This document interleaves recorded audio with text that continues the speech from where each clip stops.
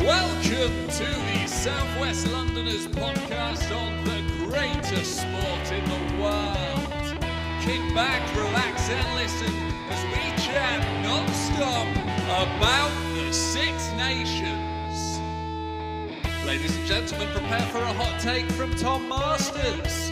Maro Itoje to be dropped.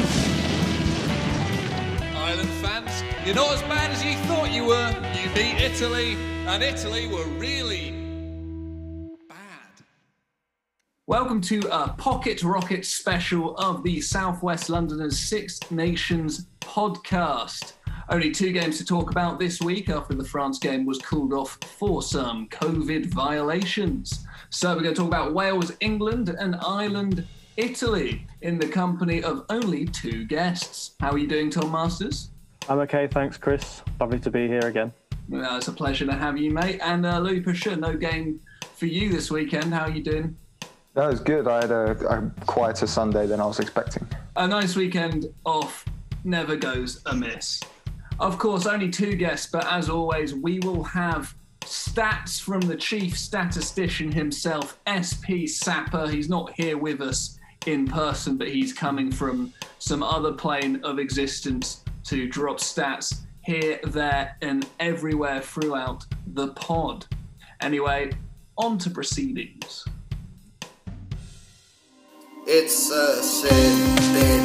Send him off! Send the drifting edge off! Get him off the field! That was diabolical! Get him off the field! That's just typical what it is! Get him walking! Send the drifting edge off! Send the drifting edge off! Send the drifting edge off! Send the drifting edge off! Wales 40, England 24. Apparently, England, who I tipped as favourites to win the tournament, are actually really bad at rugby. Let's kick things off by talking about Wales. I think it's only fair before we start ranting about Eddie Jones's side. Who shone for you, Louis? I'm sort of loath to say it because I didn't really like the decision, but George North at 13 has actually worked this tournament. It never worked before. It always felt like a stupid decision, especially with Jonathan Davies in the side. Not necessarily wasted at 12, but it's certainly not his optimum position. But George North had a great game. 10 tackles. Every carry, it felt like he was looking to hit weak shoulders or head for the space rather than directly at a player. It felt like he was always making some extra yardage out of his carries. All around, I was quite impressed with him. And otherwise, I thought Josh Navidi in the back row did his usual job. Plenty of tackles. Made himself a bit of a nuisance. I thought he did a really good job as well. But generally, I think Wales can be quite happy with their performance. Do you agree with that, Tom? Yeah, I think the other name that I was going to bring up was Tolupe Faletau. I know he got man of the match. It's a bit of a boring answer to give, but I did think he was brilliant. I thought his work rate was fantastic and he was everywhere and ball carrying as usual at its like very high level. So, yeah, I mean, Wales were very good. That's for sure. I mean, Wales were very good. Obviously, they had a couple of decisions go their way, which we will come on to in a sec. But how good are this Wales side? Can they threaten France? Are they that good? I think they're good, but I think it's fair to say they've ridden their luck to get this far in the tournament without losing. Their attack looks pretty good. They've been scoring points. Like, we can't really take that away from them. They've looked good, but all around, the rest of their game doesn't look up to the standards necessary to win the tournament. But to this point, it hasn't really mattered. So there's a chance they'll, take it all the way. But with France up, that's going to be a huge test. Although, as we may find out later, France might not be as strong a proposition as they were a couple of weeks ago. I think Wales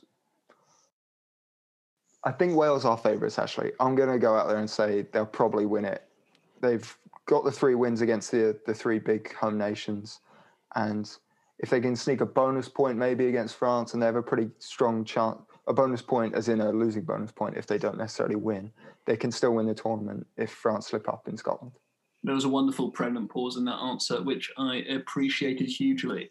With Wales' history in this tournament, you can't rule them out for the title now, can you, Tom? They have a history of finding a way of winning. I think that's a polite way of kind of putting it.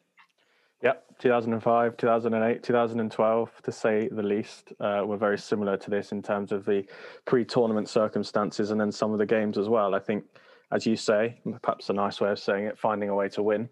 But they're here now. They've won the Triple Crown. They've got Italy next, which if they don't win that, they don't deserve to win the tournament. So we expect them to win that, probably with another bonus point. Heading to Paris for what will be a potential Grand Slam decider for possibly both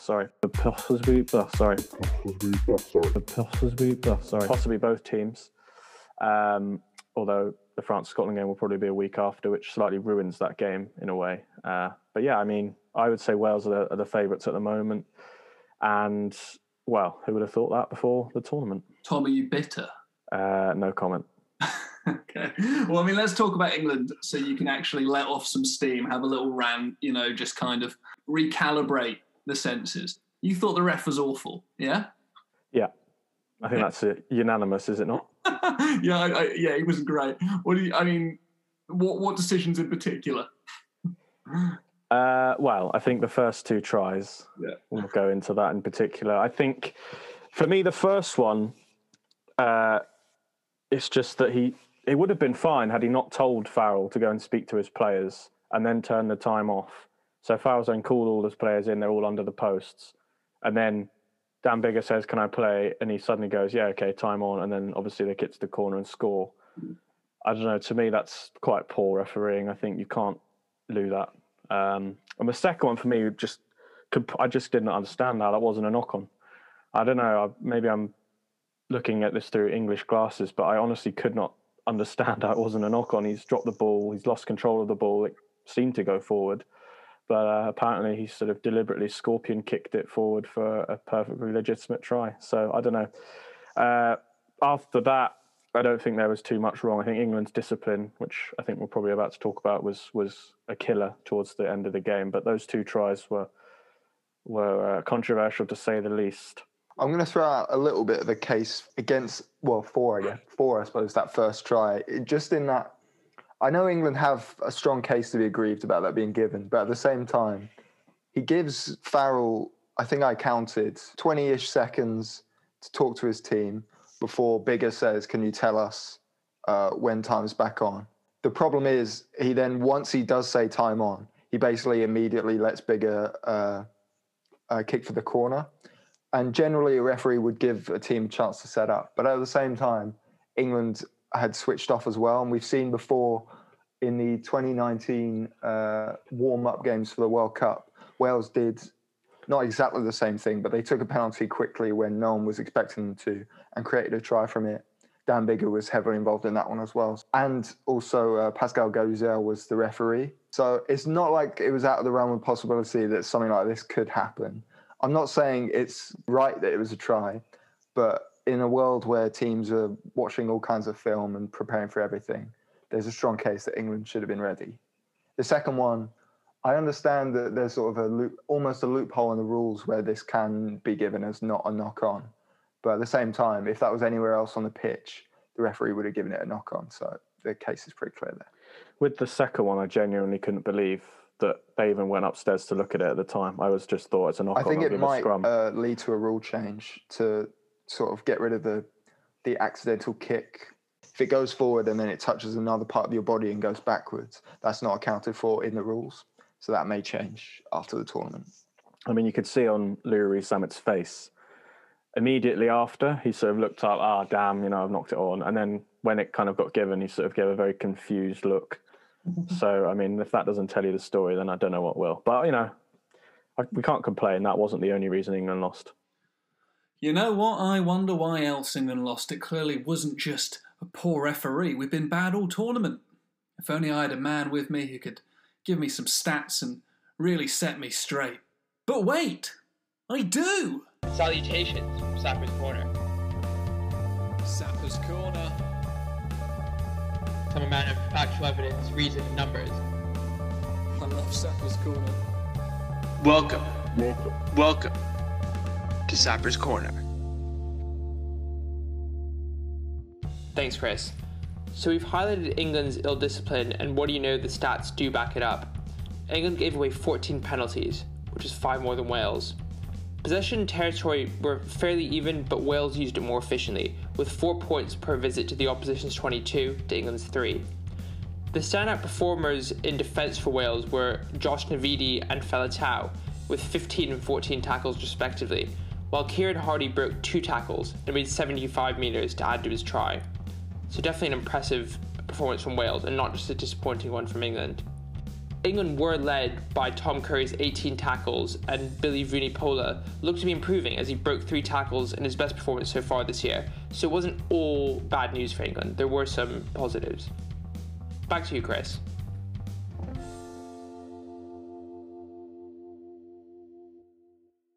We had a group chat that was going whilst this game was going on.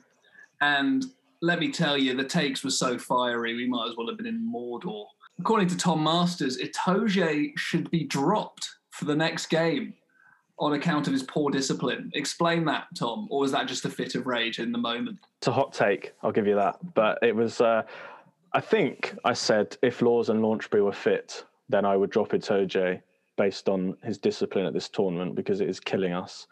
Against Scotland, it was frustrating, but against Wales, it killed us. Every time we sort of got into a position where we put a bit of pressure on Wales, he'd then give him a penalty in an easy way out. Not just him, he wasn't the only one, but I think he gave away 8 penalties, which is an absolutely ridiculous amount to give away in a game. I saw 5, but...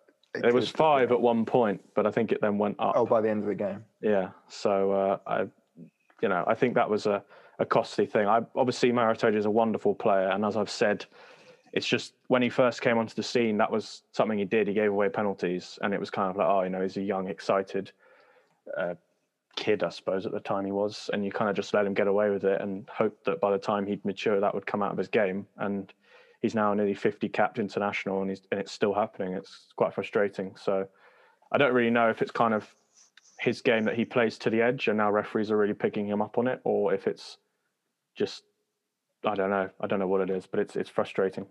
What does this result mean for Eddie Jones's future? I think the selection he has probably got wrong, and he's a very stubborn man. He'll never admit that until it's too late, as we saw in his autobiography. So I think they probably will be looking into potentially replacing him. But we've seen this with England before. They had a terrible Six Nations, and then a year later they were in the World Cup final. So who knows? Louis, do you think we'd be fools to sack Eddie Jones, considering in the last year we've won the Six Nations and the inaugural Nations Cup? It's tough to say. I think there's definitely signs that he maybe isn't adapting or progressing much. But they still, especially up until the end of last year, they were still winning. So there was no question about it. And now that they're not necessarily winning, then the questions will start to arise. I can see a hypothetical scenario where maybe England win out the rest of the tournament and, salvage it and he looks okay. Or say they lose to France and they've come 3rd or 4th. There's probably going to be some meeting at the RFU where the committee above Eddie says, maybe you should think about changing some of these older players who played a lot, haven't been totally on form. And he might say, yeah, I understand. I'm going to have to get some new blood and we'll shake some things up. Or he says, no, these guys got me to a World Cup final. I'm sticking with them. And then maybe he stays, maybe he goes. I think most likely he's going to be with England for at least another year. But depends on how the rest of the tournament goes. It's the selections. So I know I keep banging on about it, but there's just so many good young players out there that are just being ignored, and it's frustrating. But, he's took us from a pretty low point in the 2015 World Cup to winning the Grand Slam a year later, then winning it again, and then getting to a World Cup final. So, we can't deny his methods before, but I guess in a way it's kind of like Jose Mourinho in football, a similar kind of thing where you kind of question them now, are they still at the top, or have, as Louis said, is he struggling to adapt to the modern game? But if England win their next 2 games, if they beat France and they beat Ireland in Dublin, then that's a positive way to end. If they lose both of those games, I think I'd be surprised if there isn't a big change somewhere, whether that is, as Louis said, someone tells Jones you need to stop selecting certain players or start changing things, or whether it's just Jones goes. I don't know. We'll see. 1, 2, 3, The sheriff don't mind it. The sheriff that is Ken Owens. Rock the Casbah. Rock the Casbah. The sheriff don't mind it. He thinks it's not kosher. Rock the Casbah. Rock the Casbah. Seriously, Ken, I wanted it kosher. Ireland 48, Italy 10. We are all shocked by this result. Thomas isn't here to defend his valiant Italians. I guess the first thing we can say is, did we learn anything new about this Irish side? I'm going to say no. I'm going to be kind of harsh because I think this was Italy's worst performance this year by far. They really didn't look good. And Ireland never seemed stretch at all. You felt like France and England, at least at some points, had to work quite hard for their points. And it felt, like a legitimate Six Nations game. But Italy really weren't at the races on Saturday. And I feel it would be wrong to draw too many conclusions about where Ireland are going based off that, which is a shame because we all said before the game that this could be really good and we could see plenty from both sides that could tell us a lot, but I don't think we have really. I guess what could you expect from Ireland though? That you can only play what's in front of you, I guess. So you kind of got to give them some praise. Yeah, I think we can say they did the job that they needed to, but I think in terms of predicting their results going forward, I don't think it particularly helps. Yeah. I think it would be good for the players to have put in that performance and they'll feel better. But is that going to help them in the last two games? I don't think so. Was there another controversial reffing performance in this game, Tom? Yeah, it was only really one moment, and it arguably wasn't really the referee. It was more the TMO, which I believe was Romain Poit. So the French officiating team's going very popular in European rugby this weekend. It appeared that Ian Henderson had scored a perfectly legitimate try, which at the time Mr. Mathieu Reynal, the referee, had called a knock-on, which is fair enough. He wasn't in a place to see it. But then, for some reason, they didn't look at it when replays clearly showed he'd grounded the ball. So that was a bit odd, to be honest. That was midway through the first half. The game wasn't that much of a lead for Ireland. It didn't matter. They were always going to win, but it just seemed a strange decision. But I don't think that was a massive talking point in that game, to be honest. It also felt very strange that they were made to both speak to each other in English. Two French refs probably could have easily communicated in French, but no, because I'm assuming because it was on TV, they had to talk in English, and that sort of added to the confusion, I felt, a little bit. Do you know what? Those French referees weren't the only people that were confused. I wish someone would give me a short statistical breakdown of the game in a concise and palatable way. If only there was someone out there who could do that. Welcome to Sapper's Corner. Thanks a lot, Chris. So let's see what the stats were saying for what was, unfortunately, another disappointing performance for Italy. So Ireland made that leaky Italian defence pay, and the back three combined to break 12 tackles, with Will Connors maybe having his best day ever in the green shirt, and he had 2 tries and 14 tackles to back that up. We've talked about Italy a lot, and they did miss 26 tackles. That really hurt their chances to compete, and 4 scrum penalties are really not a sign of progress for them.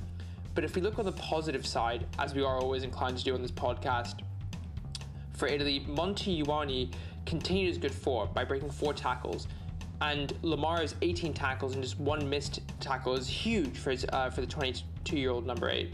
Back to you, Chris. Ireland came into this tournament after an underwhelming 2020. They're a team in transition. Can they take any positives based on their performance at this tournament thus far? Yeah, I think so.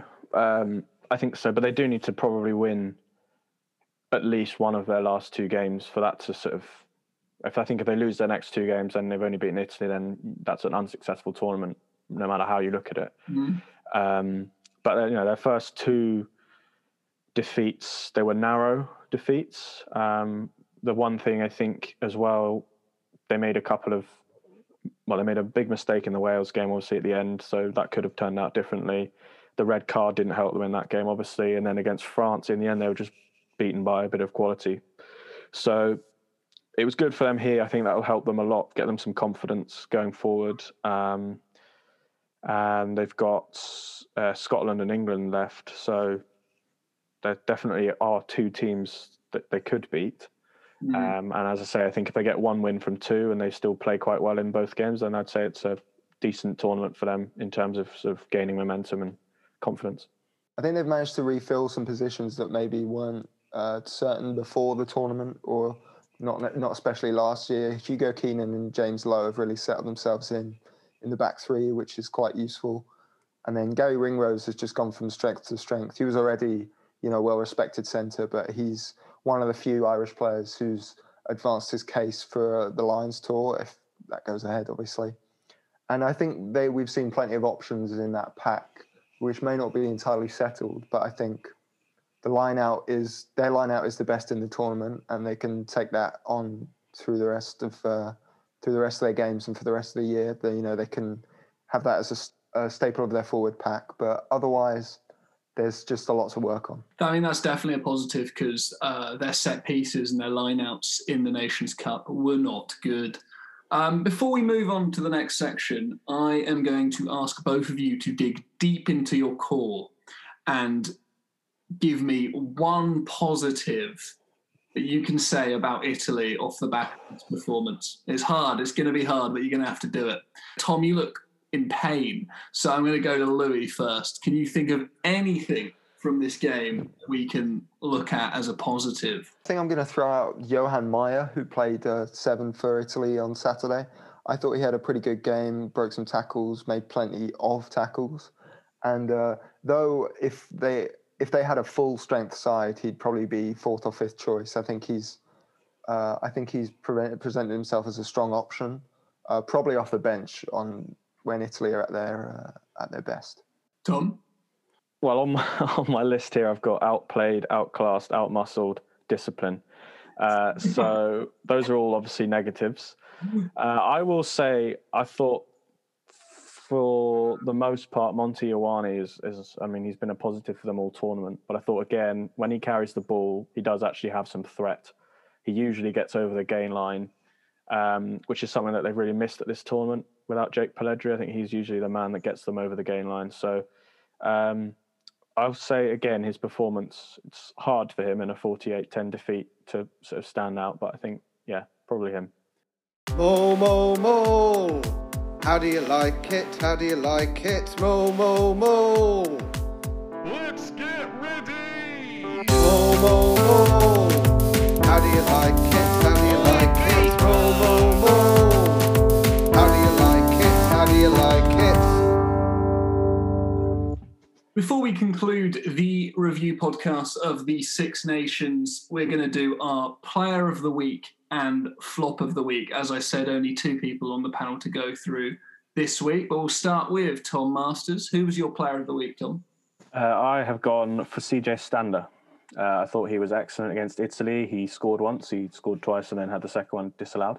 But his just general ability to get over the gain line, put Ireland front football, he was part of the pack that completely dominated Italy. And I thought it was brilliant. Definitely going to that Lions tour, in my opinion. And then my flop of the week, you won't be surprised to hear this based on the podcast so far, is Maro Itoje, who did not help England's cause at all on Saturday afternoon. And it's highly unlikely he will be dropped. So in 2 weeks' time, I'm sure we'll see a very fired up Maro, and I'll be eating some humble pie. I look forward to it. Louis, your Player of the Week and your Flop of the Week. I know the flop's going to be a big one. Go for it. My Player of the Week is Kieran Hardy from Wales. He wasn't expected to start. Came in, had a really good performance, created a try all by himself, and I thought his box kicking was especially good, considering that was maybe a weakness for Wales in their first 2 games. And my flop of the week is the president of the French Rugby Federation, Bernard Laporte, who it was revealed in L'Equipe on Sunday in a bit of an expose, had essentially threatened his squad if they revealed that Galtier had broken the COVID bubble. He said that I'm taking Galtier all the way to the World Cup, and I'll fire you if you squeal, essentially. I'm paraphrasing, obviously. He didn't say it like that. But it was very Don Corleone of him. The players seem quite concerned, according to this article. They're a bit worried that this is all going to fall apart. I'm not sure if there's a huge amount of trust in Galtier, and the federation seem to have stuck behind him. And there was one quote which I quite liked, was that the French COVID protocols were not a bubble, but a sieve. And it's a miracle that they didn't have a breach in the autumn as well. The players don't seem particularly confident that was strong either. So it looks like the French administration is in a bit of shambles, and they've put a lot of people at risk. It's not looking good. The players may not stick by their coach now. We'll see. We've had several anonymous quotes from players who seem really seem like they've lost a lot of confidence in the project that they're trying to build at the moment. So I'm not saying this is the end of the Galtier project, but it's really not looking good. If Bernard Laporte is Don Corleone, is Galtier's Michael, or is he Sonny about to get whacked? He's definitely Sonny. He's been very verbally violent in the past, not necessarily physically violent, but he does have a bit of a history. Well, then I guess France need to just look for their Michael then. I guess that'll be it for this week. Another wonderful week of rugby. And thank you so much, Tom Masters, for being here, despite England having lost once more. Thank you, Chris. And thank you, Louis, for being here and giving us that wonderful assessment of how horrible the France camp is at the moment. Yeah, French rugby Twitter was not happy today. Yeah, I can imagine it was wonderful to go through. And also, even though he's not with us in the room, thank you, Sapper, as always, for delivering your stats so wonderfully. I'm in Chris Byfield. I hope you have a wonderful week. Thank you. Rugby is such a good sport, and so are you for listening. Please join us again next week, when I reckon we'll probably be still talking about the Six Nations, because it's so bloody long. Please come back. That would be